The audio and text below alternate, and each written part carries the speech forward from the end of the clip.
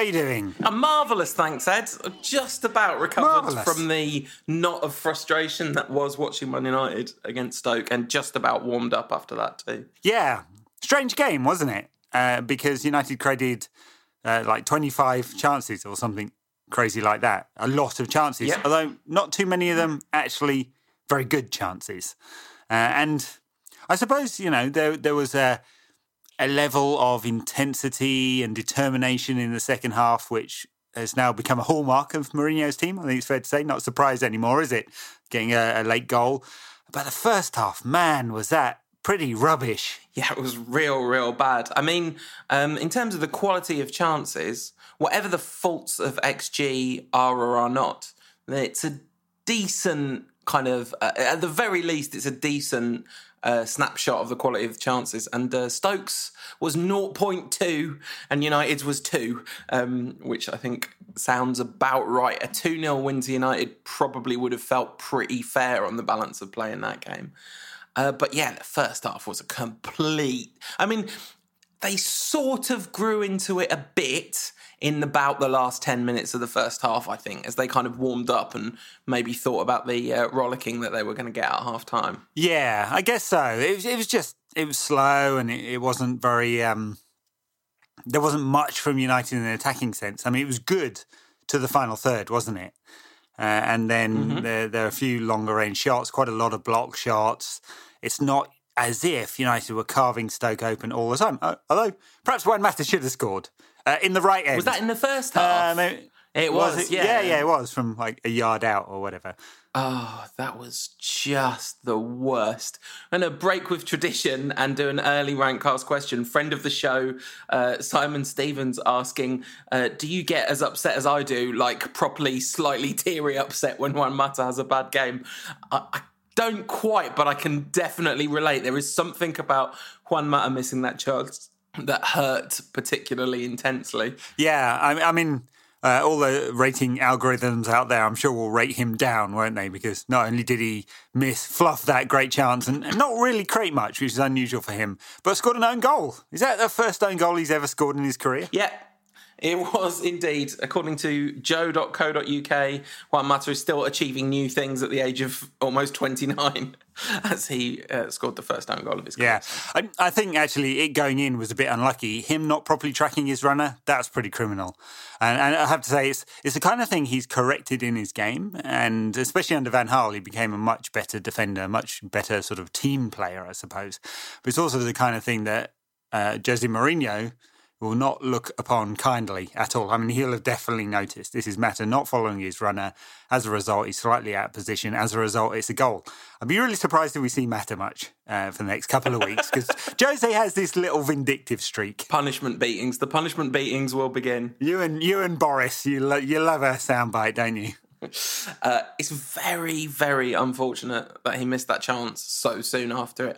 Oh, I thought you were going to talk about Boris Johnson. That's unfortunate. Well, obviously, it's very, very unfortunate that an absolute buffoon was put in charge of a major metropolitan city and then made foreign secretary. But that goes without saying, doesn't it? Was the chance? So I've watched it. I think I saw one replay of it. I couldn't bring myself to watch Match of the Day. In real time from like the Stoke press box, which is way up high in their big stand, it looked like an absolute sitter. Was there any kind of bobble? Did it come at him quick? Nah. Oh. No, and the defender hasn't even touched it. He might have been anticipating the defender touching it. So it's Martin Zindi, isn't it, who's trying to get to the ball as well. But yeah, as far as I could tell, no real bobble, no nick off the defender or anything like that. Just... lack of composure. I mean, Mata's touch is beautiful and soft and sure, isn't it? Yeah. Just let him down. Do you think that it might be that he was just completely shocked that Ibrahimovic had passed? Maybe, yeah. Actually, I mean, Ibrahimovic does pass, which is, accounts for his high assist record, doesn't it? Yeah. Yes, very much so. He was hot garbage in this football game. Zlatan Ibrahimovic been on an incredible run of form, playing brilliantly, producing at a rate of knots. Hot garbage in this game. I really thought that Juan Mata's terrible performance got Ibra off a lot of criticism lightly. Well, the front three were all pretty poor, weren't they? I mean, Not only just missing good chances, but just not that effective. So Mata, a stinker, Ibrahimovic, a real stinker. You're right, saved by Mata's stinker. And Mkhitaryan, not good either, and he's gone off the boil a little bit. Midfield was okay. I thought Fellaini, for all the fact that he slows the game down a lot, did okay. He wasn't too bad. Herrera was energetic. I thought he was probably the best of our midfielders. Pogba, all right. Didn't have a stinker, which was good. Coming after Liverpool, I was hoping he'd have a big one.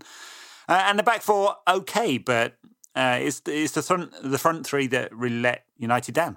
Well, I thought actually Mkhitaryan did provide the closest things to moments of brilliance, especially in the first half. There's one incredible run where he picks up the ball and kind of like beats loads of the Stoke players. He picks it up wide and ends up with it central and slips an absolutely beautiful through ball to Zlatan, who just beyond all understanding why that one he passed, because it looked like a very good angle for a shot, and he just sort of half passed, half shot and was easily cleared. But that was brilliant from Mkhitaryan.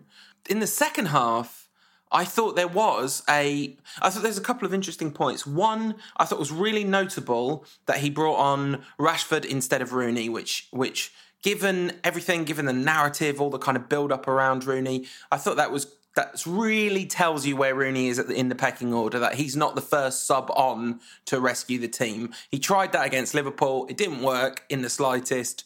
Well, apart from the goal, obviously. But, in terms of the balance of play, it didn't work. So he turned to Rashford instead and took Fellaini off, which was the sensible thing. And I thought that period, up until the next substitution, was actually United's best spell in the game. Rashford, 4-4-2, basically. And really went bold as well. So sort of 20 minutes of the second half when United were pretty good. And look, it was important, I think, to make those changes. There were positive changes. We've been a little bit critical of Mourinho in the past this season for being a bit conservative, a bit like for like in his changes. He's been quite bold on a number of occasions recently, I think. Yeah, it's the United way or something like that. Yeah. Sure, Rashford needed minutes, and he was the guy who, with the pace, was most likely to trouble Shawcross, and Shawcross, who was playing basketball for half the game, two clear handballs against him, and Martins Indi. Neither of them are quick. Good to. I mean, in fact, the whole of Stoke's back four is a bit ponderous. I mean, Glenn Johnson, not the player he was, and he wasn't that great a player to start with. So it's and he wears the number 8 at right back. Yeah, it's wrong. It's wrong. Yeah, Morgan Schneiderlin's wearing the number 2 at Everton. Yeah, don't like this. They should swap. You know what? Call me old-fashioned, but I quite like 1 to 11. Yeah, me too.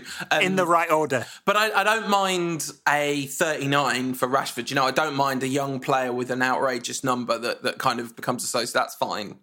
Or even a Roy Keane 16. There's the odd exception, but it's got to be iconic. Rashford was absolutely brilliant for that spell. Every time he ran at him, he looked like he was going to create something. He looked like he was feeling his oats, and I really thought the goal was going to come through him. But it all kind of died when Rooney and Lingard came on, one after the other in pretty quick succession, and all the little momentum and attacking fluency that we'd built up basically evaporated. Yeah, I mean, there were parts of that second half that were proper turgid, weren't they? It was starting to get hard to watch. And it didn't really look like the goal was coming. It's not like, there's a level of determination there, but weren't battering Stoke's door down. Luckily, fortunately, get the free kick right at the end, and Rooney comes up with an absolute beauty for his 250th. What a wonderful moment that was. You sure he wasn't trying to cross? He was definitely shooting, wasn't he? That's no, he absolutely smacked it. Yeah. No. Great goal, and a fitting style of goal, I think, for his 250th. I know the 249th was a bit of a shank, a shin. Yeah. He's good at spectacular shins as well, of course. But no, this was fitting, I think, for breaking Bobby Charlton's record. And we talked a ton about the record last week on the show, but we have to mention it again. Mourinho, very, very odd vibe when he was asked about it in the just a little bit, wasn't it? Yeah. So I was sat directly opposite him in the second row of the press conference, watching him when he responded, and he was I guess he must have known that'd be the first question. Maybe it was just that he was super annoyed because United hadn't won and everything that meant for the season and all that stuff. Like, he couldn't enjoy it, even though it was an equaliser. But a little part of me also wonders if it's just that the story was about someone else. And Mourinho's, that's not his favourite subject, is it? Other people. Maybe. I mean, he was clearly pretty annoyed in all of the post-match interviews, wasn't he? Yeah. You know, he said he couldn't be particularly happy about the late goal because United hadn't played well and had dropped points. You know, and that's right. Look, this was a game United had to win. It's been a disastrous weekend for United. Chelsea won, Arsenal won, City won. City didn't win. City drew. Yeah. City drew. But, you know, we haven't gained any ground on anybody and, in fact, lost ground to some. Well, so. I mean, I don't know if I could say it was a disastrous weekend. It was much more a huge missed opportunity because Liverpool lost, which is massive, and Spurs and Chelsea drew, which is perfect. So, I mean, Spurs and City drew, which is perfect. So only two of the teams above them won. So the it's missed opportunity territory rather than disaster territory. Yeah, fair enough. Yeah, but I mean, how many of those can we have? No, not many more. Like, this is huge for the direction of the league. I mean, yeah. So I was looking at all the various prediction models. There's several out there. There's the Infostrada one, or I think they're called Grace Note now. 538 have started doing a model as well. All of them they have give us a 35% chance of making the Champions League because then I'll be happy. Yeah, they did last week. It's less now. Okay. Yeah. Yeah. Some people not understanding how probabilities work, I think. An awful lot of people out there. Everyone. It's a chance. 100% of people don't understand how probability works. Yeah. So to imagine, just imagine you go into a betting office and you want to bet on a horse and they say it's 10-3 on the nose, 10-3 to win. They're saying your probability of winning is 3 times out of 10. Well, you kind of get that, right? What 538 said before the general election was that in the States was that Donald Trump had a 3.5 out of 10 chance of winning the election. So it does happen sometimes. Right? I think that was simple enough, wasn't it? And patronising enough. To be fair to them also, that was one of the more Trump-friendly models. I don't mean they were in favour of it. I just mean that was one of the models that suggested a higher likelihood than many of the rather sweeping models. In fact, Nate Silver was quite conservative all the way through that campaign. Anyway, he was. Yeah, he was. Let's not talk about this terrible subject again. Yeah, well, as Nate Silver said, they corrected for the fact that kind of right-wing Republicans don't admit they are in polling. And other stuff. Anyway, back to the model that basically shows United are likely to finish sixth on the balance of probabilities, and that fourth place could be a much higher points total than we've been used to. So 70, 71, 72, typically okay to get fourth place because of the nature of the Premier League this season where 6 are out in front and everyone else is way behind. It could be anything like 76 points to get into the Champions League this time round, which means United are going to have an absolutely barnstorming last, 15, 16 games of the season. It's interesting you say that Mourinho said he wasn't happy because of the way United played. When I asked him if there was anything he wasn't happy about apart from the finishing, which is all he talked about at that point, he said, no, we defended, we kept them far away from our goal all the way through. We created plenty of chances. Our only problem was our finishing. So I thought that was kind of interesting because it didn't look to me like this was like the previous draw with Stoke. I would totally be with him 100%. That was an almost perfect game of football, barring some disastrous last second execution. But this one didn't seem like that to me. Did we hit the post? He was talking about us hitting the post. I can't remember. We probably did. Yeah, Lingard. Oh, yeah. Lingard hit the bar, but it wasn't going in at any point, was it? It clipped the top of the bar. In fact, we talked about that with the Pogba goal, that the Pogba free kick where he hit the inside of the post, as compared to this kind. This is exactly the kind of thing that I was talking about when I said there are some which never look like going in. This was one of those. Right, yeah. So I don't think that's United being unlucky. I just don't think it was a great performance. And, I said that on Twitter and I got a bunch of people going, what game are you watching? And various other stuff that wasn't quite as polite. But look, the game is played over the whole pitch. And for 2/3 of the pitch, United were very good. In the last third, not good at all. And don't want to harp on about the obvious here, but you've got to score goals to win games. It's quite an important third of the pitch, isn't it? Uh-huh. So it was really. I couldn't tell. I genuinely I couldn't tell how much I was really frustrated, and annoyed because it was really cold. Like I had 5 layers on. I was I've rarely in my life been that cold. No wonder I've never been to the UKIP 365 stadium. But that was my first trip to that ground, and I can see why it has that reputation.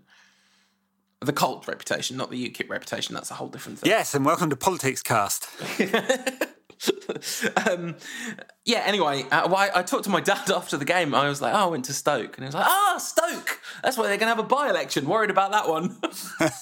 So, that's my football conversations with my dad. They very quickly veer off football.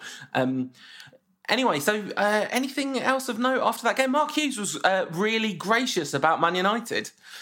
He was really surprising because he's, he doesn't half give a great impression of being very bitter, and it doesn't make any sense, does he? He's turned in from this mild-mannered guy off the pitch and absolute brute on it to being this brute off the pitch. He's obviously got to get his frustration out somewhere, and it's tended to be directed at United over the years. But he was very gracious about it, wasn't he? There was a good moment where someone in the crowd threw the ball back to where he was, and he tried to control it, and it came off his foot and went into the touchline. And the ref came over to have a very stern word with him, like he'd kicked the ball away, and he pointed to the outside of his shoe as if to say, "Look, I'm just wearing ordinary shoes. I couldn't control it. I've lost my first touch." Okay, he'd have killed that dead in his pomp. But yeah, I asked him about... Maybe that's Wayne Rooney's excuse. Maybe so.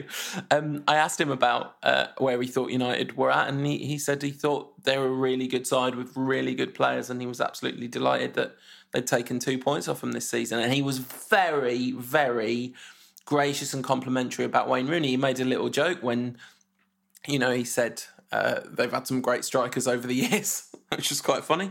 But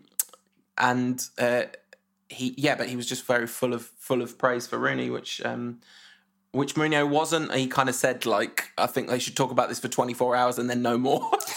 And then it's like talking about China. Did he? I missed that. Well, not in a press conference. In one of the other interviews, what did he say? Well, he said that he can't begrudge any players who want to go to China. It's about their career and their life, and if Rooney wants to do that, he can, basically. Ow! Also, here is this ticket, and I've packed him a bag, and this is a Learn Mandarin phrase book, and... Yeah, and we'll put your statue on the Holy Trinity. And bonjour, Antoine. Entrez, comment ça va? Ici, c'est le shirt numéro 7. Yeah, exactly.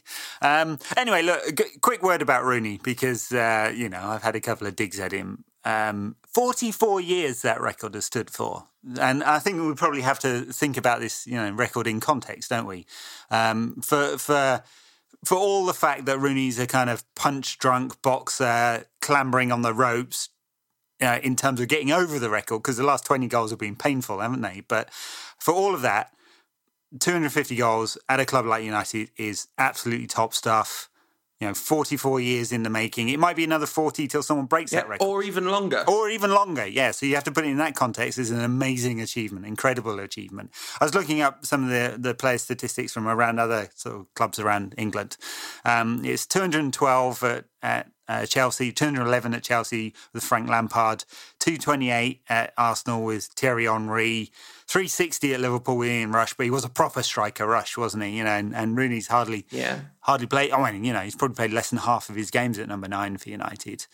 Who have I missed out? Ian Rush played half of his game in the 6-yard box. Yeah, City's Eric, whatever his name, I've forgotten his name now, on 150 from the 1920s, right? So in an English context, if you take Messi and Ronaldo out of this for a second, in English context, Rooney's right up there with the greatest goal scorers, ever in the history of the game, amongst top clubs at United. Alan Shearer's on 290 odd just in the Premier League, another freak of nature, Alan Shearer, and a proper number 9 who scored a bag of goals. So, just context at United, the greatest goal scorer in the club's history, a record that might never be broken or may take decades to break, one of the greatest goal scorers in the Premier League or English football's history, and obviously the top goal scorer for his country. Yeah, And I said this I spoke to Adam on Full Time Devils after the game, and I said a similar thing. But one of the qualities I most admire is persistence.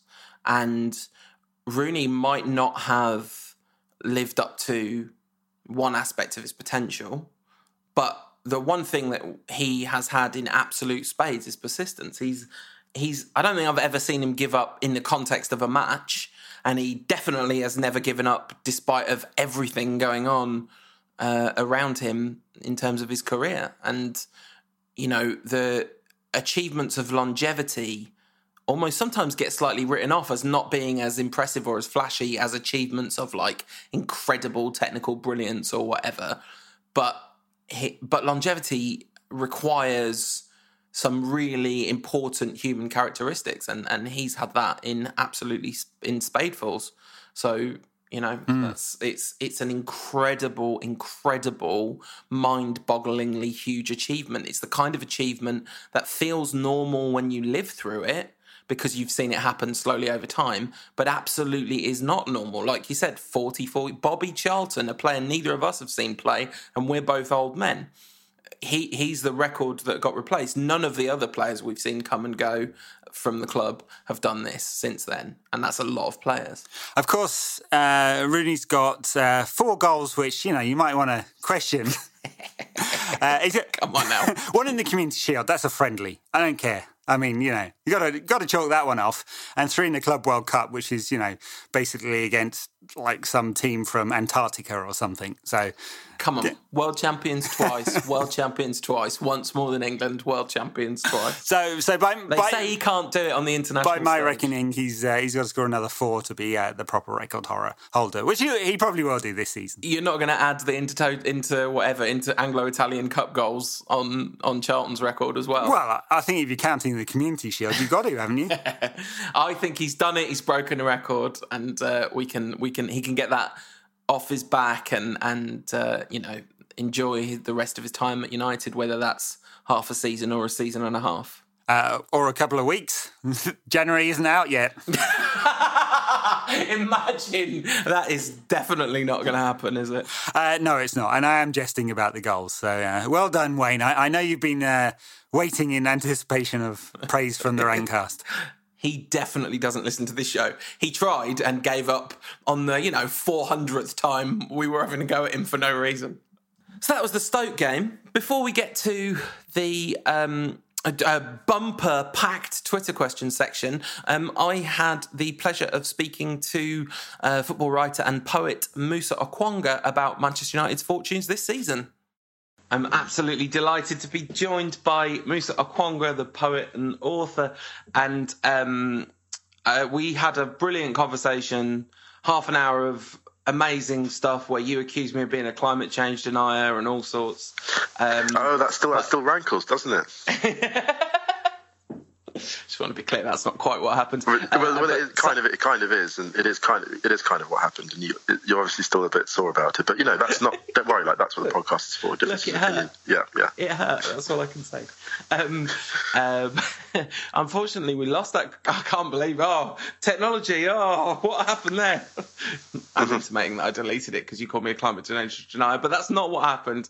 It was a brilliant conversation. It got lost in the mists of time, so we've left it a couple of weeks to get some new things happening in the world of football, so we didn't just have the same conversation again. But I guess I'd like to start with what you've made of Mourinho so far. And actually, after the Liverpool game, we're recording this after Liverpool, before Stoke, so that sort of sets it into context. And in a way, it's an even more interesting context, I think, than where we were a few weeks ago. It's amazing what has changed and how quickly. Like, I have to say this, it's amazing. I mean, if you'd asked me leading into early December, where do you think things are going? I actually would have been, I'm not sure this is going to work. And I would have said that. I think I even said that before. I think I've said that on the record, and I've got no problem with that and being held to those words, because I just didn't see it working. I mean, what was happening? I mean, it seemed that Mourinho has really found a formula that works. And it seems, having said that at the same time, that he also exhausted all possibilities that people were telling him would work before. This is the strange thing. So don't get me wrong, he has absolutely got everyone firing. Martial's looking terrific now. I think he should be slightly closer to goal, but that's more the flaw in the fullback not pushing high enough to overlap. But fundamentally, Mourinho he's got United playing really exciting football. Really exciting football. Let's not forget, if United had taken the lead against Liverpool, it could have been 2 or 3. It really could have. At that point, if Pogba had scored that chance, it would have settled his nerves, which were, we'll get onto that I'm sure in a bit, which were all over the place. Mkhitaryan had a good effort that maybe should have done better with. And United could have won that, and that would have been the signature win. So actually, Mourinho is doing, at the moment, he's doing pretty much everything right. There's 1 or 2 things he can improve, but at the moment, it's looking terrific, isn't it? Yeah, absolutely. So the thing that we didn't really have a disagreement about, but I was sort of playing devil's advocate in a way, was over the handling of Henrikh Mkhitaryan. And I think your position was very much that Mourinho claiming any credit for Mkhitaryan's sort of emergence was pretty foolhardy, given how good he was in Germany last year. Is that still your take on it a few weeks down the line? I think, to be honest, I think it is. Yeah, it is. Only because look at the difference Carrick has made. So Carrick had a fairly poor game against Liverpool, but one of his he I think one terrible pass into touch, and I think he struggled against the press, which is that's what Liverpool do. But he still should have done better than that. But the introduction of Carrick into the team, the late introduction of Mkhitaryan, maybe United could have picked up some points earlier in the season. I think that with those players in the team, and I think that actually Mourinho's treatment of Mkhitaryan, I think it was extreme. It's not that it was, okay, let's ease him in, whatever, but he would throw Mkhitaryan almost under the bus. So that the example I always use is the Feyenoord game, when I think United were 2-0 down and were not cohesive in any attacking sense at all. He then threw Mkhitaryan into the mix with 20 minutes to go, and after the game said, that's the kind of match where big players make impacts. So I thought, when I saw that, I was like, okay, look, this is something else. This is not about you trying to ease him in or help him adapt. That's about some other vindictive Mourinho just being unusual or odd. And I have to just sort of stick by that, because I think that's that happened. And at the same time, you had Mourinho playing Fellaini at the back of the midfield. So when Fellaini plays at the back of midfield, the problem is you lose the fluency, you lose the ball into feet at high speed, and he's fixed that problem. He's now using Fellaini as a kind of impact player, which is actually his best role, I think. So Mourinho's ironed out the kinks. But let's not let him completely off the hook. I think there was an element of trial and error in this season, which everyone's entitled to, of course. Conte had to do that. Conte reshaped the 3-4-3, but I think Mourinho's period of adjustment lasted about a month longer than it should have, if that makes sense. Yeah, absolutely. I think that's a reasonable point. What did you put the turnaround down to on the pitch? Like, was it just the introduction of Carrick? Is there more to it than that? I think introduction of Carrick was one thing, but also Zlatan just found his shooting boots. So I write for ESPN, as you know, and a piece that I wrote after Zlatan had 3 or 4 games of really poor finishing was, look, just stick with him. He's getting a position. He's creating chances. He is doing a bit of playmaking. He's not just being, sort of a lone warrior up there by himself. Let the chances fall. And there was a couple of games when he missed some absolute shockers. I don't know if it was a Stoke game early on against Stoke. Stoke and Burnley, like they were the two. And Pogba. I mean, Burnley, we can discount them. We keep it to play out of his mind. But Zlatan does miss a couple of sitters. But the Stoke game in particular, if United had scored early, then they would have run riot. But the point is, it's the old cliche. He was getting in position, and I think I wrote this at the moment. His finishing clicks, which it will, because he's too good and too proud for it not to, then United will be a different team. And that's happened. So what have you made of him on this run? Ibrahimovic. Yeah. I think he's been terrific, really. If you consider, this is a free transfer. He's 35 years old. I mean, discarding into that, he's been a dominant figure, one of the leading goal scorers in the Premier League. His presence is working really well. It's now allowing people to run off him. Now him and Pogba, that great understanding has really come to fruition. That terrific goal he scored, the second goal in one of the clinching games, I can't remember the run it was in now, but when Pogba dispossesses midfielders and runs through and just plays Zlatan in, and the way they were just in sync, which is terrific to see. So Zlatan understands the forward line, and the great thing about it now is they don't seem to have that much ego about being rotated, which is really nice. Like, Mourinho has solved the Rooney problem, it seems. Rooney's accepted it. I think something's happened there. Something has happened to make that dynamic work out, I think. I think it's one of his most impressive achievements so far, and it's early days yet. Because, absolutely. maybe he's told Rooney he's going to be vital in the second half of the season or something like that. I suspect that might not be the case, but it is kind of amazing how effortlessly he handled that Rooney situation. I mean, it's incredible. I mean, we talk again. I have, a partial. I've got a reserved criticism of Mourinho in the sense that I think that the theory of allowing him to play himself out of the team lasted a bit too long. Again, I think it was a couple of weeks longer than it should have been.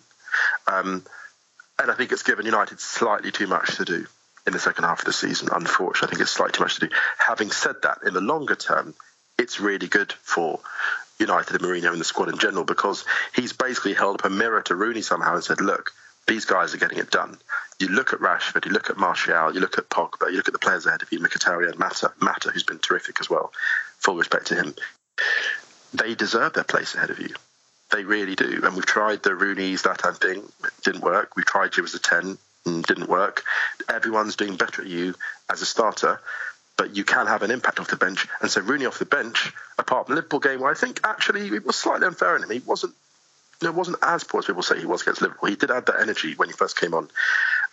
I think, again, as an impact player, Rooney has a role to play. How long do you see that role lasting? I'm not sure. I mean, look, he is, in a way, Rooney's almost making himself obsolete by breaking these goal-scoring records. This is the thing, because, Rooney breaks the records, then where does he go from there? Like, he's won everything at United. He's done it all, 5 league titles, Champions League, 2 League Cups, FA Cup, whatever it is. He's done it. And then he's the top scorer at United. And that means, well, you're a club legend, but there's no actual direct incentive to put you in the team beyond keeping you happy, which is obviously, want to keep you happy, and, you're a club legend. You're a club legend with reservations. But, well, where does he go from there? And I think it's going to be interesting. I mean, how much longer does Rooney have at United? I'm speculating, but I'd be surprised if he does the full 2019. I'd be surprised if he goes all the way to the end of his contract, I have to say. I like the idea that the reason he's been so terrible over the last few months is that he's trying to eke out the goal-scoring record so it doesn't come too quickly. Wait. These are not... Let me say for the record categorically. That is a very interesting construction of my words.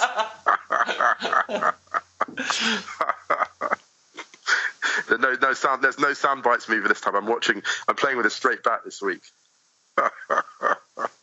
One of my favourite of your poems was the poem you wrote about Zlatan. It's the photo of him stretching. I wonder if yes, of course. Yes, of course. Could you tell us a little bit about that project? Yes. So there's a brilliant football photographer, he's a sports photographer, Ryu Verkel, and Ryu is one of the best in the world, basically, works regularly with Nike and with Adidas. And I got to know back for our all-conquering, well, not all-conquering, but our sort of elite-level amateur football team, SFC Inter, who I play with in Berlin. He's the fullback, and he said, look, I would love to do a project where you respond to a poem that I've taken, a photo that I've taken. So he would send me, let's say, 3 photos from a Dortmund match that he'd taken the night before. I would select one of them and then write a poem that morning and send it to him, sort of almost like a sort of first take. No redraft, just my instant reaction to it. And they normally took about, I suppose, 30 minutes to write, and I'd write them in the morning with a mug of black coffee at 6:30 a.m. So they'd just be like, fresh off the press. Yeah, the project's up on Medium. We really love doing it. And we've done about, I think, 30 of them now. And we're looking to do some kind of coffee table book at some point because they've been really popular in the kind of football niche that we both occupy. I think it was the thing about that Zlatan poem is, if I remember rightly, you talked about worlds left to conquer. And I think the sense of that was almost that he's kind of done what he needs to do to prove himself. I think it's absolutely incredible that there's this kind of epilogue on his career in the Premier League where, there's been these kind of little Englanders saying for years and years, "Oh, you couldn't do it in the Premier League," of sort of thing. Not necessarily in a Cockney accent, in a variety of English accents. Well, it's exactly that. Yeah. Sorry, carry on. I'm being rude. Carry on, please. No, not at all. No, jump in. Well, it is frustrating. I mean, the Little Englander thing, it's a pretty pervasive attitude at the moment. But this thought that you can't do anything until you've done it in front of us. You know, you're not that good until you've made it here. There are people, I'm sure, who still doubt Iniesta, for example. Oh, my goodness, can he do it on a cold... Well, actually, he can do it on a cold, wet night in Stoke. You know, or play, someone like Mkhitaryan's a classic example. Oh, can he do it in the Premier League? Well, the dude made his name in the Ukraine, having left Armenia, and he went to Dortmund. You know, it's not for shrinking violence. Neither club is for shrinking violence. It's like doubting Brazilian players that come to Europe. You know, look at Ronaldo. There's a great game when Ronaldo plays up at Spartak Moscow in the snow and dribbles over ice and snow and sleet and mud. And you're thinking, well, how much tougher do foreigners have to prove themselves? And Zlatan's case is a microcosm of that. You know, a lot of players did not respect Zlatan. A lot of fans did not respect him until he scored 4 goals against England. He literally had to shove the most spectacular attacking performance in international football the last couple of years down England's throats for them to acknowledge him. And I think it's funny because if you talk to defenders in the Premier League, they will have a very different story. They never underestimated him. And I think it's always the fans, actually not even the fans, it's always the media who are the last to come round, unfortunately. And we're seeing that now with, poor Pogba, who is really going through it at the moment. I'm sure we'll get onto that in a moment. Yeah, let's get onto that. I mean, I just wrote an article for UMax that's just come out today as we record this. We're recording this on the Wednesday in between the 2 United games. And, I mean, it's just a Wednesday. It's not the Wednesday in between 2 United games. That's all Wednesdays. Anyway, I just wrote an article for UMax basically saying he had one bad game after a run of, it's not a particularly hot take, but after a run where he was either the best player or the second best player in 6 of 9 wins in the run before that. He's obviously come into his own. But what do you put that Liverpool performance down to? Was it the hashtag? Was it the hair? Here's the thing with Pogba. He is a far more shy and sensitive person than maybe even his sponsors understand. I'm not sure they quite understood what they were getting, because you look at Pogba from the outside and you're like, oh, he's tall and he's striking and he's very well dressed and he's flamboyant, he's very stylish. But actually, the guy is he's a fairly simple guy with fairly simple tastes. He's a smart guy, but he's a pretty chilled out, down to earth dude. So you'll hear those stories about him playing around in the schoolyard with his friends, booking out the Trafford Centre, all that. You hear those stories, right? And that's who Pogba really is. And so that at some point, I think there comes a point where it's like, okay, that's all a bit much. Let me just get back to playing football. And I think that the Liverpool game was a classic example of it was all too much. It was too much. The front came down and you saw it because there was this anxiety. There was a pass he was trying to play out to Martial on the left flank. Martial's playing out of his mind, obviously. It was a simple 5-yard pass and he overhit it. And I was like, oh, that's interesting. Sloppy passes into feet, wasn't beating men as well, was making difficult choices. And if he'd scored that goal, the left foot that he got wide, he made a brilliant run for it, actually, got into position for it. And he hit it wide and you just thought, you need something to settle your nerves. And he didn't get it in that match. I think if he'd scored, it would have changed everything, because he would have channeled the crowd, he would have channeled the mood and everything. But Pogba's not that guy. He's not a Neymar. Neymar is cold-blooded on that stuff. Neymar, you can throw all the marketing at him, he won't crack. But Pogba, I think they've got to be a little bit more careful. The tweet the night before about, let's kick some ass. I was thinking, against Liverpool? I remember seeing that and going, oh, I'm not sure about that. Your tweet, you're going to kick some ass against Liverpool, one of the most aggressive teams of pressing in the Premier League, one of the best teams in the Premier League. On their day, arguably the best, can blow anybody out of the water. And I thought, that's not a good look. Whoever sanctioned that tweet they need a bit of a dressing down, because that stuff just doesn't help, unfortunately. I'm really pleased to hear you say that, because I think this is something that isn't getting talked about enough. Did you see the interview? It was shared widely. Zlatan was being interviewed by Thierry Henry. It's a great classic Hilero Banter Zlatan interview, and then Pogba is invited by Zlatan into the shot. As obviously he knows Henry, and it's all very chummy. But actually, if you have any understanding of kind of body language and reading people's eye contact and stuff like that, you can see that Pogba is actually slightly nervous.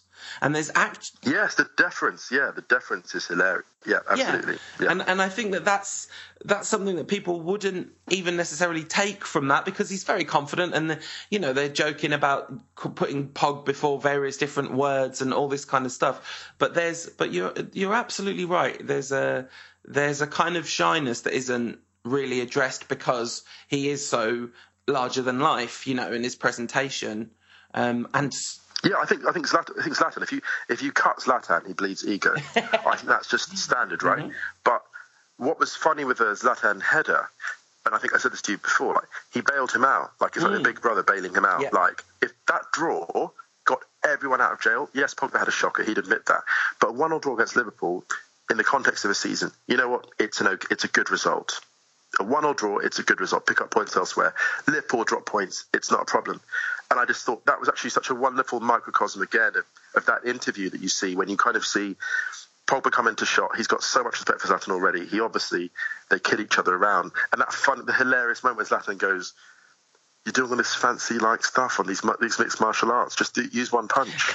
What's all this fancy flamboyant stuff?" And Zlatan's like, "Just put it in there. Don't mess about." And you can imagine the teasing. I mean, the great moment when it was at Pogba's first game when Zlatan was like, "You should have passed." Yeah. It was good. And when you see those moments, you're like, "That's why Mourinho signed him. That is why." Because actually, that leadership won't come from Rooney, because Rooney, unfortunately, is not performing at Zlatan level anymore. So it's going to need an on-pitch leader. And, Zlatan gets compared to Cantona, and it's actually unfair because Cantona changed the course of United's modern presence in football, right? That's an unfair expectation. But what Zlatan has helped to do is return that swagger. I think he has been actually primarily responsible. I think I would go as far as to say that he's been primarily responsible for returning United's swagger, which is an incredible achievement, I have to say. And then just to completely shift tack, I mean, still United stuff, but just in terms of the area of the pitch, it's not a massive surprise that Zlatan's come in and provided this uplift. I think a lot of us hoped that would be the case. The thing that's been most surprising, and we have to again sort of say Liverpool game aside, has been the performance of Jones and Rojo as a centre-back pairing, which I did not see that coming at all. I cannot say we have to give Mourinho full credit for that, because my goodness, Rojo didn't look like much of anything. He looked like a left centre back in a three. He didn't like a wing back. He didn't like anything. There was when Rojo arrived at United, the most impressive thing about him, I thought, was the speed of his pass into feet and his ambition of passing. Rojo would cut in the field very well, but he would also really rip the ball into the feet of the attacking midfielder and the centre mids. That was such an impressive skill, because that's a hard thing to do as a passer. And I thought that's a redeeming quality. We can work with that. What Mourinho has done is he's made Rojo a low-risk player. Like when you saw him against Liverpool, you were like, he's going to sort that out. There was no... When I saw... Jones made mistakes against Liverpool, but when Rojo was involved, I was like, I'm not worried about him. Mm. The ball's in his area, it's in his zone. I don't have any doubt that he will not only clear it, but clear it to an area where it won't be a secondary danger. That's a remarkable achievement, and that's been consistent through the streak of United's undefeated run. Yeah, absolutely, and I think it looks really coaching heavy, doesn't it? Because this is not something we've seen from them before. It does. Something's happened. Like the way Rojo is playing the ball with confidence, he's playing it with no nonsense. There was a great moment late in the game when he just absolutely hacked a clearance, proper Sunday League central defender. No nonsense. And I thought, yes, you know when to play it long, you know when to play it short, you know when to play it out sensibly, play it down the line. You're overlapping fairly well when you get forward, out of the kind of centre defensive box. I was really impressed by that. And Jones, we knew what Jones's qualities were. With Jones, it was more a case of returning to fitness. because when his conditioning is back, then he's fine. But Rojo has really been the standout in that sense in terms of coaching. Brilliant. So the rest of the season, where do you see United? What do you see United doing in the rest of the season? What's your reading of the tea leaves as they currently stand? Well, here's the thing: United have a strong squad. Having said that, the teams above United are performing well. This is it's amazing you can go on a run like United have and still fifth, sixth. I think, putting my blinkers and my bias aside, it's going to be tough to break into the top four, and I think United might end up in fifth again. Might sort of fifth, sixth again, fifth maybe. I think at a push, just because those teams just seem to have a little too much in the tank, and United have left themselves slightly too much to do, unfortunately, in my view. And that's taking my blinkers off. I'd love to have my blinkers on and be like, top three, because top three. That's the thing, isn't it? Like, none of us know, and all of these things are eminently possible. Any position between second and sixth would not be a surprise at this point. I think anything outside of second and sixth would be. Yes, and actually, it would be. I mean, if you look how good the teams are, let's not kid ourselves as well.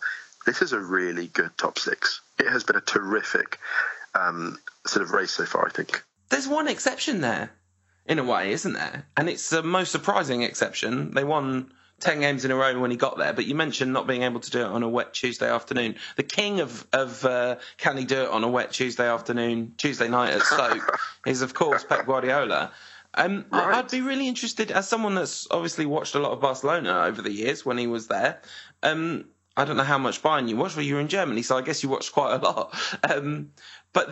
What have you made of his early struggles? I am absolutely bewildered.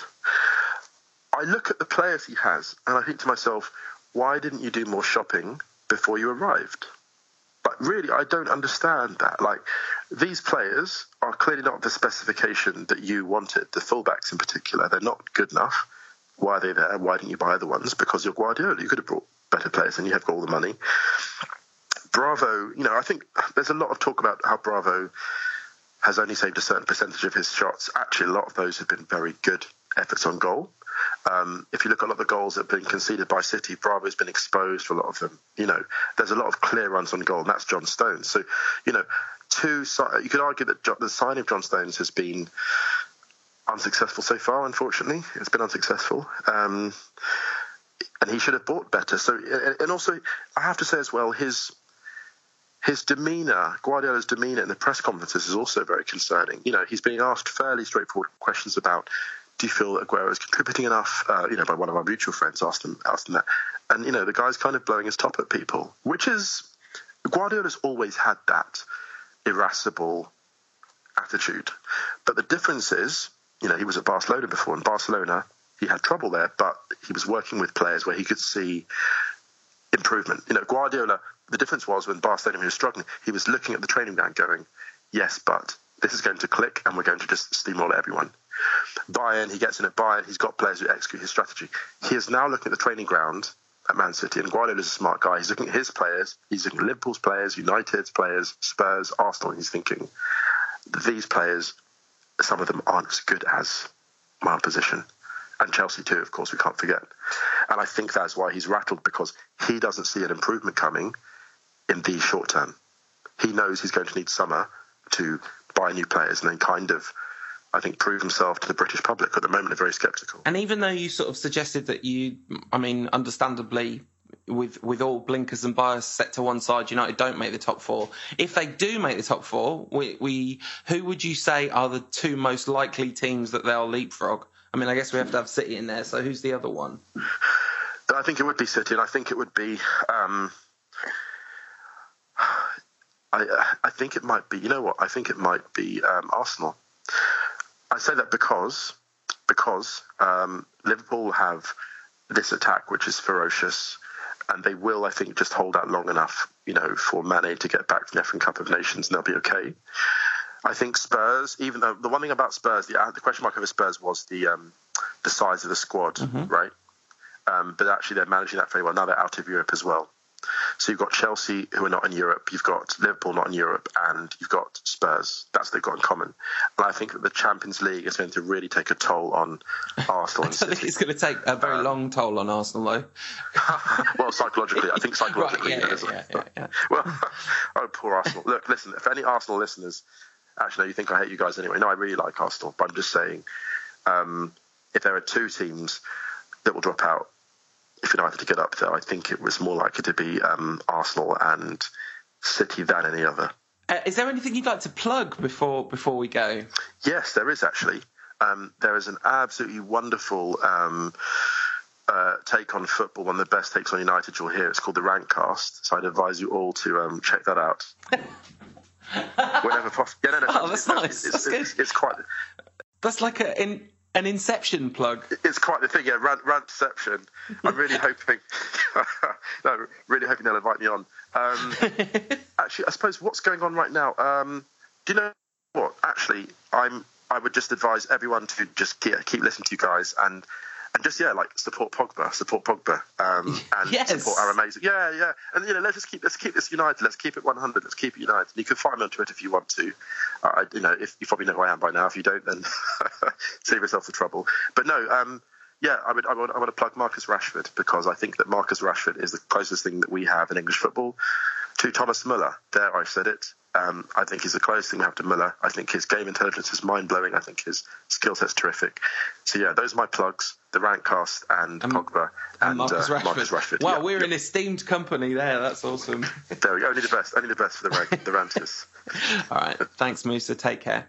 My pleasure, mate. My pleasure. Massive thanks to Musa for taking time out to join us on the show. And, of course, the guest interviews on the show are brought to you by the good people who choose to back the podcast at patreon.com/rantcast, where you can sign up for extra content every week and also trinkets like mugs and T-shirts and art prints and stuff like that. So check that out at patreon.com/rantcast. Very good. So, shall we take some questions? We have got so many listener questions today. I don't know what it was about the listeners today, but they were super up for it. So we're going to get through as many of them as we can, because we're playing Hull on. Should we just do the whole preview? We're playing Hull on Thursday night. We're 2-0 up. If we don't win, everyone associated with the club should be sacked. Right? Will that do for a preview? Yeah. All right. Follow My Trawler says, did we ever find out what Andy Cole and Teddy Sheringham's beef was? Pretty sure it all goes back to a substitution where one came on for the other and didn't shake the other's hand, or something along those lines. It does. Yeah, it is that. Yeah, and they haven't spoken for years.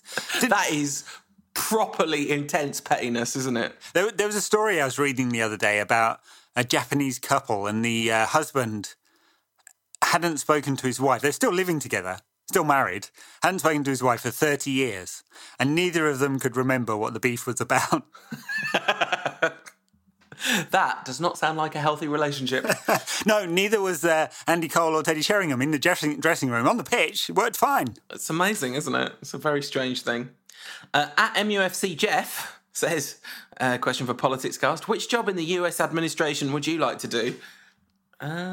Secretary of State for Manchester United winning. I think I would turn down any job in the current US administration, but in a more favourable administration, I don't know. To be fair, Paul, are you a billionaire? I'm neither a billionaire nor a white nationalist. It seems remarkably unlikely that I'm going to get offered a job. Does rather, doesn't it? Yeah, it does. I would do something in the arts, probably.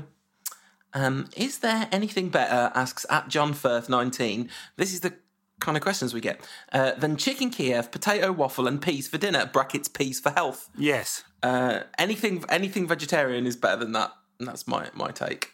Though we made homemade potato waffles the other day, since we got a waffle maker for Christmas. Nice. Fine gadget it is too, and they were pretty good. Have you been making like regular waffles? Well, what you mean, sort of, with a batter mix? Yeah. Nice. What do you do? I know you well enough to know that you've been looking into waffle recipes and sourcing the best organic flours and stuff. Is that about right? Something like that. Yeah. At Shivam Chopra says, at what point do we stop praising Mourinho's brilliant substitutions and start blaming him for getting his starting 11 wrong? I think pretty definitively all the way through the recent good run, maybe a little bit not so much against Liverpool or Stoke, he's got both right. Yeah, look, sometimes you have to change the nature of the game. It doesn't mean you've got the starting 11 wrong, does it? No. It just means that, for whatever reason, teams on top, events have gone against you, you need to change the pattern, you change it. That's right, it's good. Absolutely. At Vieri tweets, says, did you know Wayne Rooney was the kind of guy that would play for 50 quid a week? Hashtag Shearer.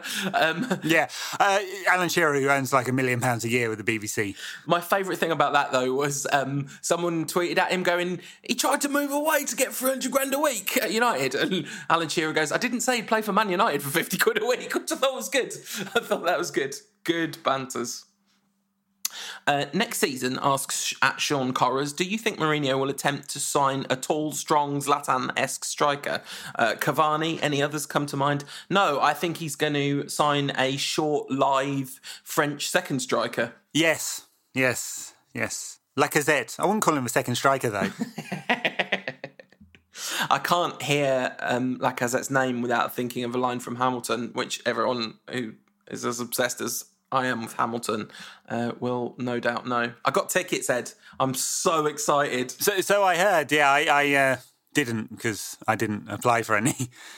Maybe I should. Hip-hop musical. Like, you don't like either of those things. I've been to see a few musicals. What was your favourite one? They're all kind of kiddie ones, though. So Matilda was good. Excellent.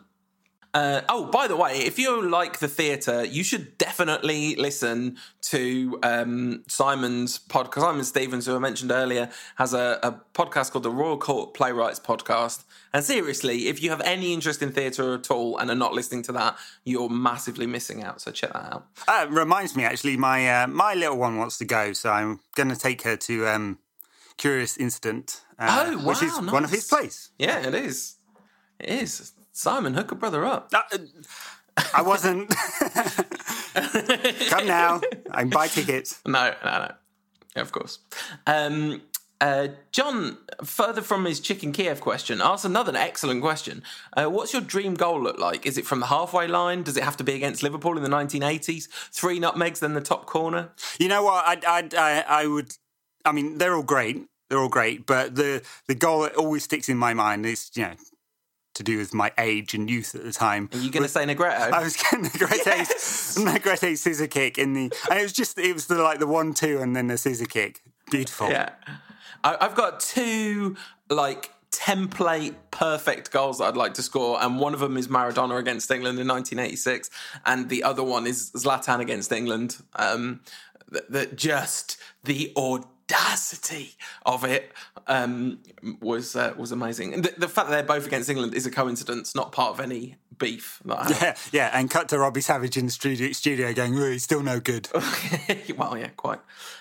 Would you have started Carrick over Fellaini on Saturday, especially given our next few fixtures, or was Marouane Fellaini the right call? Asks at JDenton_. I mean, is Marouane Fellaini ever the right call? No, he's not. And, honestly, the thing is, Stoke just don't even play that kind of brand of football anymore. They had Crouchy on the pitch, though, didn't they? And it does change them. Yeah, but Fellaini can't defend. He can't defend. Yeah. And show off set pieces and whatever. But I think there's just too much downside having him in midfield. It just slows the game down so much. So, yes, I would always start Carrick. And never mind Carrick, if he was not quite up to it or whatever, I still maintain that I would start Schweinsteiger over Fellaini. But yeah. How much would a woodchuck chuck if a woodchuck could chuck wood? A question we often get asked at solo_troll. Also, do you rate Darmian? I really like the framing of this question. Not really. No, Ed doesn't, and I sort of think he's a good defender, but not very good going forward. After Carrick, Pogba and Rooney, is De Gea our best mid to long range passer? Asks at Jamie Das. Maybe. I mean, we talked about this last week, didn't we? He's very comfortable on the ball. At Lentorp says, how do you feel about Mata's blog being called 1 hour behind? Surely that foreigner will have to adapt to GMT post-Brexit.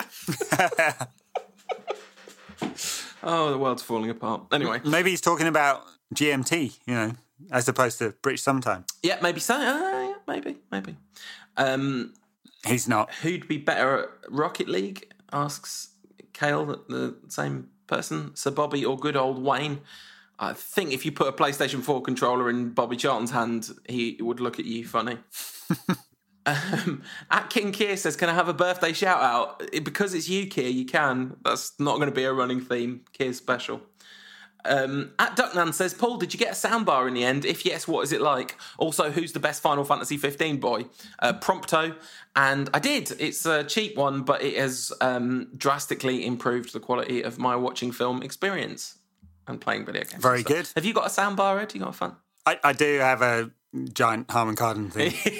Yeah, just want to say mine's a lot more LG, a lot less Harman Kardon. Yeah, it's very nice. Excellent. Do you use it to listen to music as well? I do occasionally, yes. And it sounds great for music. Not as good as my Audio Engine speakers. They sound even better. Nice. Someone somewhere in these questions, I don't know if we're going to get that far, but someone asked if he could have your job because you're always somewhere sunny. And I didn't reply to him, but I was kind of thinking Ed would happily give up his job. Anyway. Well, you know, I need to be gainfully employed. I'm not a billionaire yet, or ever likely to be. So it's only a matter of time, Ed. At Ed P. Gleeson says, if Mourinho could bring in any one of his former players in their prime from any of his old clubs to this United team, who would he bring in and why? I think maybe Drogba to be the Zlatan next season. Maybe. He's ancient. Maybe. Oh, do you mean like in their current prime, or from in their prime? In their prime. Yeah. In their prime. Yeah. I mean, Drogba only had about 2 good seasons. Come on. Mate. I won't have that. The man's a hero. A diving, cheating hero. Offside goal-scoring hero. You could play Frank Lampard in a 3 with Pogba and Herrera. You could. Just about. Yeah. Those are his best players, aren't they? And Ronaldo at his peak. Iron Robin, maybe? Yeah. Ronaldo. Essien. Ronaldo. Michael Essien. Ronaldo. I forgot about that. Yeah, I forgot. Okay. Modric, Ronaldo. Yeah, that's fine. When Pogba says he has unfinished business at United, asks at Gary_1105, does that mean he'll want to leave once he wins the Premier League or Champions League? No, he's talking about the reserves. Did he ever win the under-21 league title with the reserves? They won the FA Youth Cup though, which is the best, isn't it? I'm not sure. I would be surprised if he spends the rest of his career at United. It's not the Mino Raiola client way, is it? It's not, but he came, as he said the other week, he came to United because he wanted to be here, and he signed a long-term contract, and United had the means. Yeah, absolutely. We've had a question about whether we know the secret story that lost Mourinho the United job in 2013. I don't think I know that. And at Joey M_UX says, is the agenda still on against Rooney? I think the answer to the first one of those is probably Moscow, hotel rooms. Whoa, okay. Cameras. Who in recent seasons did you most want to sign for United but are now very glad they didn't? Asks at Big Shimmery Wall. I know. It's definitely Otamendi for me. Yeah, really wanted him. Oh, dear. No, he's not. Really good. He wasn't ever that good a player. I was a big fan of Mesut Ozil when he was at Wolfsburg. Are you really glad he didn't sign for United? No, although he is definitely an in and out player, isn't he? He certainly is. At Torso of the Week says, do we just have to accept now that we've got a squad of brilliant players who can't finish, Ibrahimovic excluded? Is it mental or technical? Yeah, well, look, we've got more than half a season. Ibrahimovic has got a decent amount of goals this season. He's also taken more shots than any other player in the world history of football, the universe and the cosmos, yeah. So his conversion rate is pretty poor.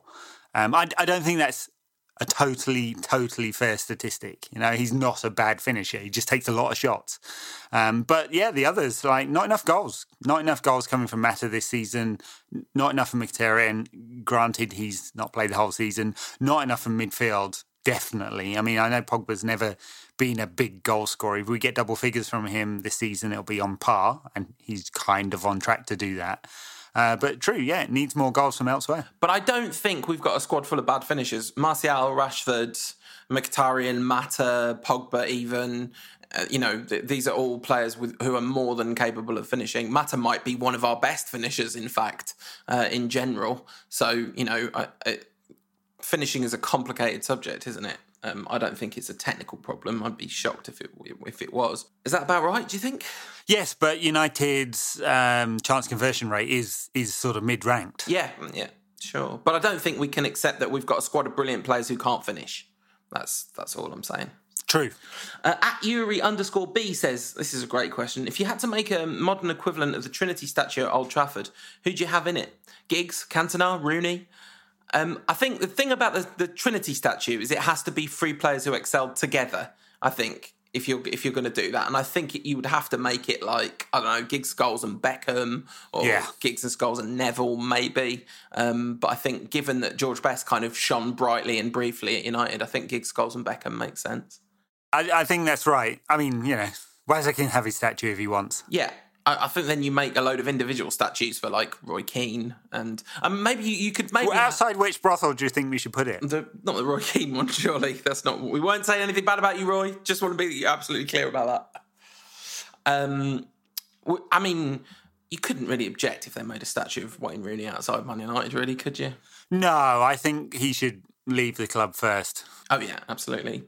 Someone, I can't remember who, sorry, but someone on Twitter making a very good point that if for no other reason than if they made a statue now, it would just be loads of people banging on about how he's got a terrible first touch. But if you just wait 5 years, everyone will be happy, which I thought was sound. Tony Valencia nailed on to win our Player of the Year this season, asks at Connor Gates 1. Lad even crossed with his left peg 3 times versus Stoke. I noticed that. It was really noticeable. And an anonymous question also asking whether Mourinho's right when he says Valencia's the best right-back in the world. I'm not sure he is right about that one, but he's made huge progress this season, hasn't he? I mean, a string of great performances and very little defensive liability. So, which is great progress from what he was, which was neither of those things. So, I don't think he's United's best player. That said, it does come up with an interesting question. Who is? And we talked about this a few weeks ago, so maybe that's a rhetorical question, but it's not clear, is it? There's no standout this season. I guess it's Zlatan, right, for the goals. I mean, they're so important, and there's so many of them. If we do anything this season, like, he's going to have been instrumental in it. But, I think Herrera's in with a reasonable shout. I think Pogba's in with a reasonable shout. We'll see what happens from here on out. But I'd say Herrera, Pogba, Zlatan and Valencia. Those would be my top 4, not necessarily in that order. Yeah, I thought Wamata would add to that group for his performances pre-Christmas. Yes, and we'll see. Not in the team at the moment, so we'll see, and we've got a few months left. Yeah, we certainly have. At Jeff Pekar 17, this is a great question. How highly does that Rooney free kick rank for you among his 250 goals? Top 5 for me, says Jeff. Top 5 is big. No. Yep. So let's talk about the overhead. Yes. That outrageous volley against Newcastle. Yep. He's absolutely burst the net because he was so angry with the ref. The chip against, was it Portsmouth? Yeah, it was. The only time he's ever scored with a decent chip. Every other one has floated over the crossbar. The goal he's been of trying... the 472nd attempt, yeah. Let's think of some brilliant others. Arsenal counter-attack. Yeah, so many, but times team about goal. 1 million. Yeah. The Borough volley that's up there with the Newcastle one. Free kick against Fenerbahce was pretty good, wasn't it? On debut. Yeah. So some crackers, yeah. I don't know. I mean, it was a very good goal.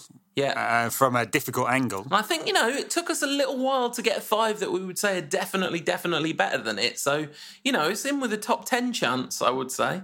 But, you need one of those programmes, those all the goals programmes on MUTV to watch them all back to back to remember them all. With rebranding being all the rage at the moment, asks at Mark LM Steele, would you welcome one as long as Football Club was brought back? This is just an excuse, really, so I could bring up the Juventus rebrand to hear you get mad about modern football. Hate modern football. I did, I thought it was kind of laughable. And then I read some puff piece in, I can't remember what newspaper, going on about how smart and intelligent Juve are for pissing all over 100 years of history. I mean, they rebranded about 10 years ago, but it was a minor rebrand and they've tinkered with the badge. But, from 1905 till basically today, it's sort of been similar, stripes and a few stars and whatever.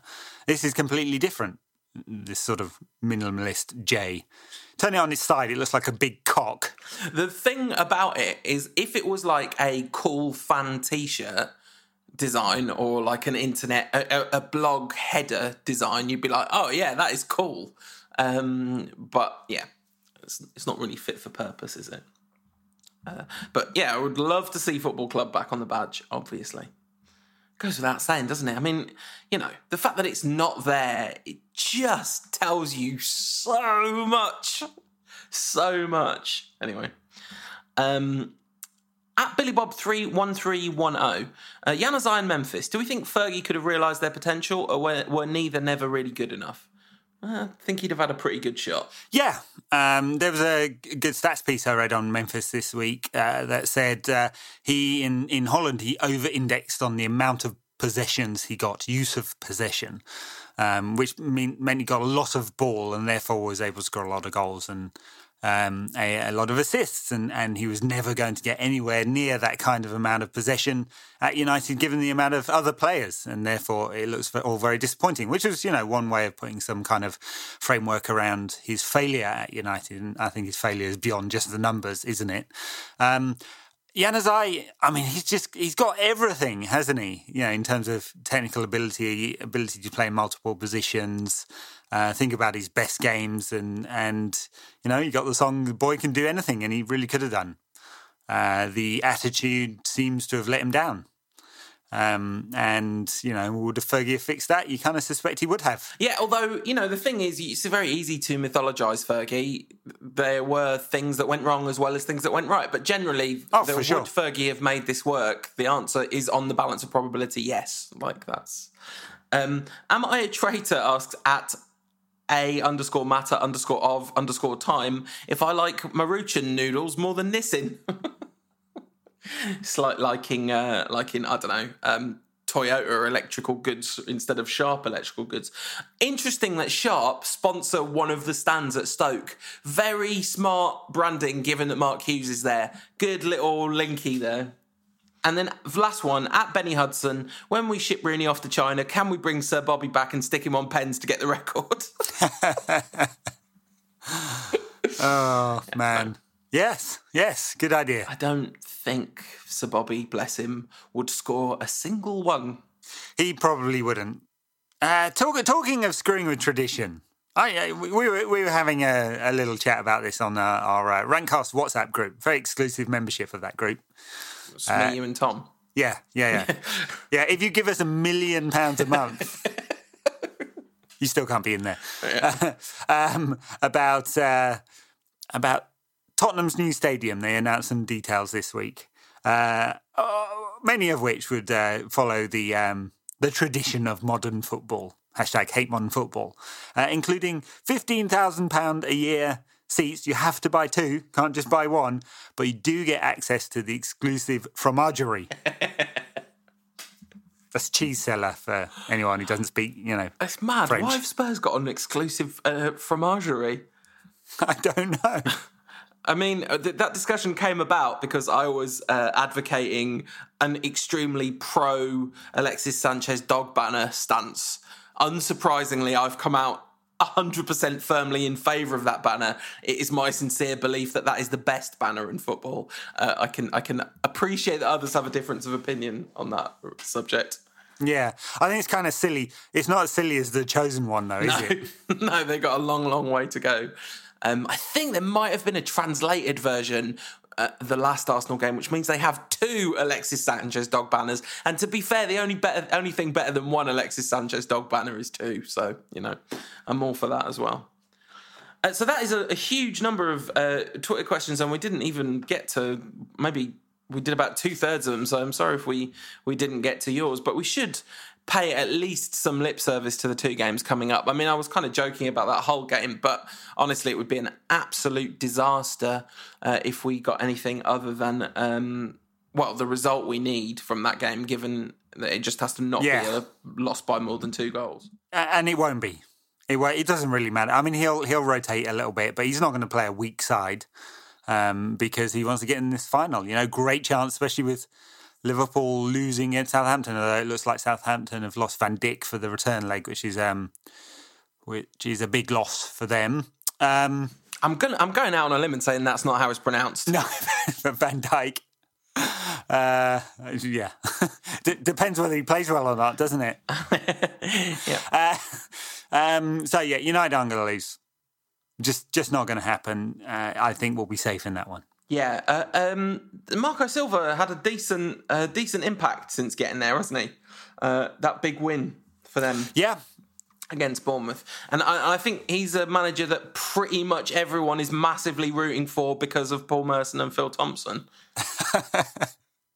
Yeah, oh my God, the Brexit of commentary pairings. Yeah, just if you haven't seen that one, I'm sure we talked about it before, didn't we? Yeah, if you haven't seen it, transcript. If you haven't, do yourself a favour and don't. No good can come of knowing that this is what's in the world. No. Turn on to a Sean Spicer press conference instead. For equally look up some alternative facts. League One managers should be given a chance because of their knowledge of the Premier League. The problem is all these foreigners are coming in and taking jobs. So Paul Merson, that is, who should get the job? Well, what about Thierry Henry? To be fair, I think Merson is just not very bright. Thompson, there was an edge. There was an edge to that. There was an unpleasant edge. Anyway, talking of managers that people wish well, probably fair to say that everybody associated with Manchester United Football Club wishes the manager of Wigan well, given that it is Warren Joyce. Yeah, who has an outrageously good record with United's under-21 team and won countless Premier League under-21 trophies and whatever it was called before that. Did a great job, and just look at the squad today of Rashford and Lingard and others that are around the fringes of the squad, and you can see the fruits of Warren Joyce's work at United. Lingard, you can't. Lingard is the fruits of Rene Moulenstein's work because actually Lingard is super old, so he's the same age as Paul Pogba, obviously. Yeah, it's true, but we like to think of him as a youngster. Otherwise, we'd have to judge him very differently, wouldn't we? Yes, quite. They are just outside the relegation zone. He's taken over a dog of a team, so some of those under-21 teams he had were much better than this Wigan team. He's got 2 wins in his last 3 games, although one of those was in the FA Cup, obviously. Against Forest, that's how they got here. No, they've won all 3 because they beat Burton Albion and Wigan in the championships, and Brentford in the championship. 2 massive results for them. Burton, the team just below them at the moment, so that would have been huge. What can you tell me about the current Wigan squad, Ed? You'll have to edit this large silence out, Tom, while I look at. Let's pull out some. No. So we're going to talk about Andy Kellett. Nick Powell's there. Nick Powell's there? Yeah, he is. Nick Powell's there. Reece James and Will Grigg. Will Grigg is on fire. And Ryan Tunnicliffe. Right. Well, what I can tell you is it's like Warren Joyce's old team. We've got Reece James, Nick Powell, Ryan Tunnicliffe, and Andy Kellett, which I'm not sure that really counts as a ex-United player. Sort of does. Kind of weird one, that one. And, of course, Will Grigg, who I hear, through sources, that he's on fire, poor guy. There's a health and safety issue regarding Will Grigg. Our friend Reece James and Powell for Matter. This is a Lou Van Gaal tribute situation we've got going on here. Plenty of experience in the Wigan squad. Also, Jyski Jääskeläinen, long-time Premier League goalkeeper. So some decent players, not decent enough to keep them in a decent position in the Championship, of course. No, but it'll be huge if if Joyce can keep them up, and everyone wants him to, and everyone wants him to get battered on Sunday even. Why are we playing Thursday, Sunday in the League Cup, FA Cup? Like, what is this? Is this like just Jose's paid him off to get them acclimatised for the return of the UEFA Cup? Yeah. I think it's called the Europa League these days. Yeah. You might be right. Mr. Milk Cup. It's always the best cup. I guess so. It's really odd United playing on a Thursday, obviously for TV coverage purposes, but very strange. And what do we have after that? It's a break and then Hull again, I think, in the league. Yeah, absolutely. Not a long break. In fact, it's pretty much. I think we play Hull midweek the following week, and then we play Leicester away the following weekend. So fixtures come in thick and fast, and most of them are against Hull. Good job we didn't draw Hull in the FA Cup, really. Yeah, absolutely, and then go to a replay. It's a weird one, isn't it? You'd expect us to be confident of beating them every time we play them. Yeah, for a very short period, my dad lived in Hull. Right. He worked there. It was total dump. And it smells bad. Capital of culture, they know what they are. Not a good chant. I'm for the Alexis Sanchez banner. I'm against the capital of culture. We know what we are. City of culture, we know what we are. All right, so enough for the previews. Were they thorough enough for you? It basically boils down to Will Grigg plays for Wigan. That's what we did. That's what you got out of the preview section. But does he? But are you sure about that? I mean, we may have some alternative facts to present here. Yeah, the alternative facts are that he's actually on fire, and the song was not metaphorical at all. I've got an alternative fact for you. Mata plays for Wigan and Powell plays for us. Wow. I guess that's it. Two heavy wins coming up, surely, even with multiple changes. Yeah, I don't know about a heavy win away at Hull. I'm going to go with 2-0 for an aggregate 4-0 win. And then I guess 3-0 at home against Wigan. That seems almost conservative. You know what? I'm going to go for a big win for United because Hull are going to have to come out. The only thing they're actually able to do is defend, and they can't do that very well. So they're going to have to open up, and I think United will batter them as a result. Okay, you think that Mourinho talked about a team was going to be on the... He keeps thinking the team's going to be on the end of like a 6 or 7 goal thumping. You think it might be hard? Yeah. And I think he's going to play a few of the youngest. Then Martial, and if Martial's fit, and Rashford will have to play, won't they? They need a few minutes, and he's going to end up playing quite a creative team. And I think we're going to win 4-0. Okay, great. And what about Wigan? I want to go for 4-0 there too as well, because Wigan are rubbish. 8-0 aggregate wins for United in the coming weeks. I'm telling you, there's a 35% probability I'm right. No doubt about it. One thing that is not an alternative fact is that, all being well, we will be back next week with another one of these. And that if you, the good people who have backed the show on Patreon, stay tuned, you'll hear us do a special on Sir Bobby Charlton's career with Manchester United. So stay tuned for that. If you're a backer, everyone else, we will see you same time next week. Well, the population of backers is huge. Don't allow him to wander in unnecessary, silly positions. Options here for Van Nistelrooy. One of them is Wayne Rooney! Wayne Rooney scores for Manchester United. And it's not the last time that you'll hear that. 17 minutes into his European career, Wayne Rooney finds the big stage just to his liking. Ever in any doubt? I think we all expected this to happen tonight at some point, maybe not so soon. What a beautiful, crisp finish that was. Left foot looks up, has a little look where the keeper is and just thinks, yeah, I'm just going to punch this just beyond him. It's a great finish, great spot from Van Nistelrooy. That is a lovely finish. Giggs. Rooney. He's done it again!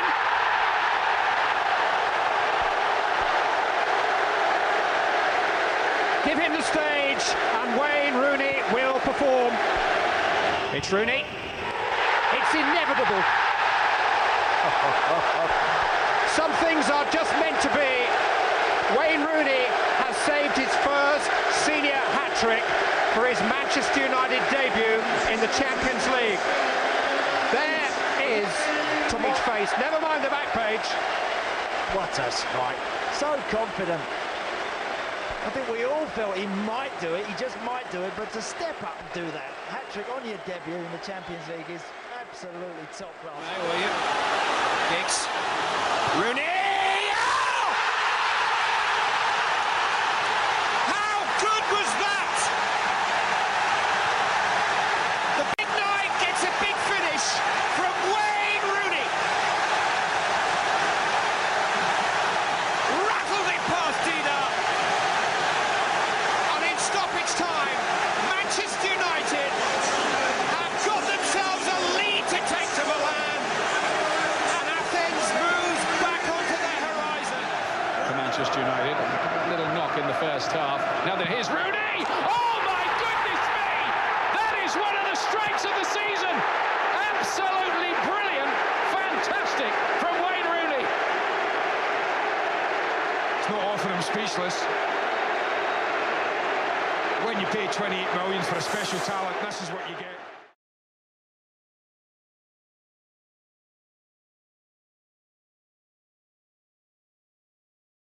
Well, and Rooney's off down the centre here. He's got the other side of Cooper. Schwarzer starting to come, and Rooney has lifted it over him for a fabulous goal. Old Trafford salutes Wayne Rooney. And here's Neville. Rooney again. Oh, he's floated one over David James. That's absolutely marvellous. That's a magical goal in the FA Cup by Wayne Rooney. Astonishing vision and perfect technique. That's Sahar. Rooney! Oh! Emphatic. What a goal with which to finish a cup tie. Wayne Rooney. Rooney. And it's Nani on the gallop again. He's got Park with him. Arsenal trying to stream back. In for Rooney! 2-0 Manchester United. It's a strain managing Barcelona, a lot of politics. And you're expected to win every game. Of course, they do win most. And this is Rooney. And Rooney has equalised for Manchester United.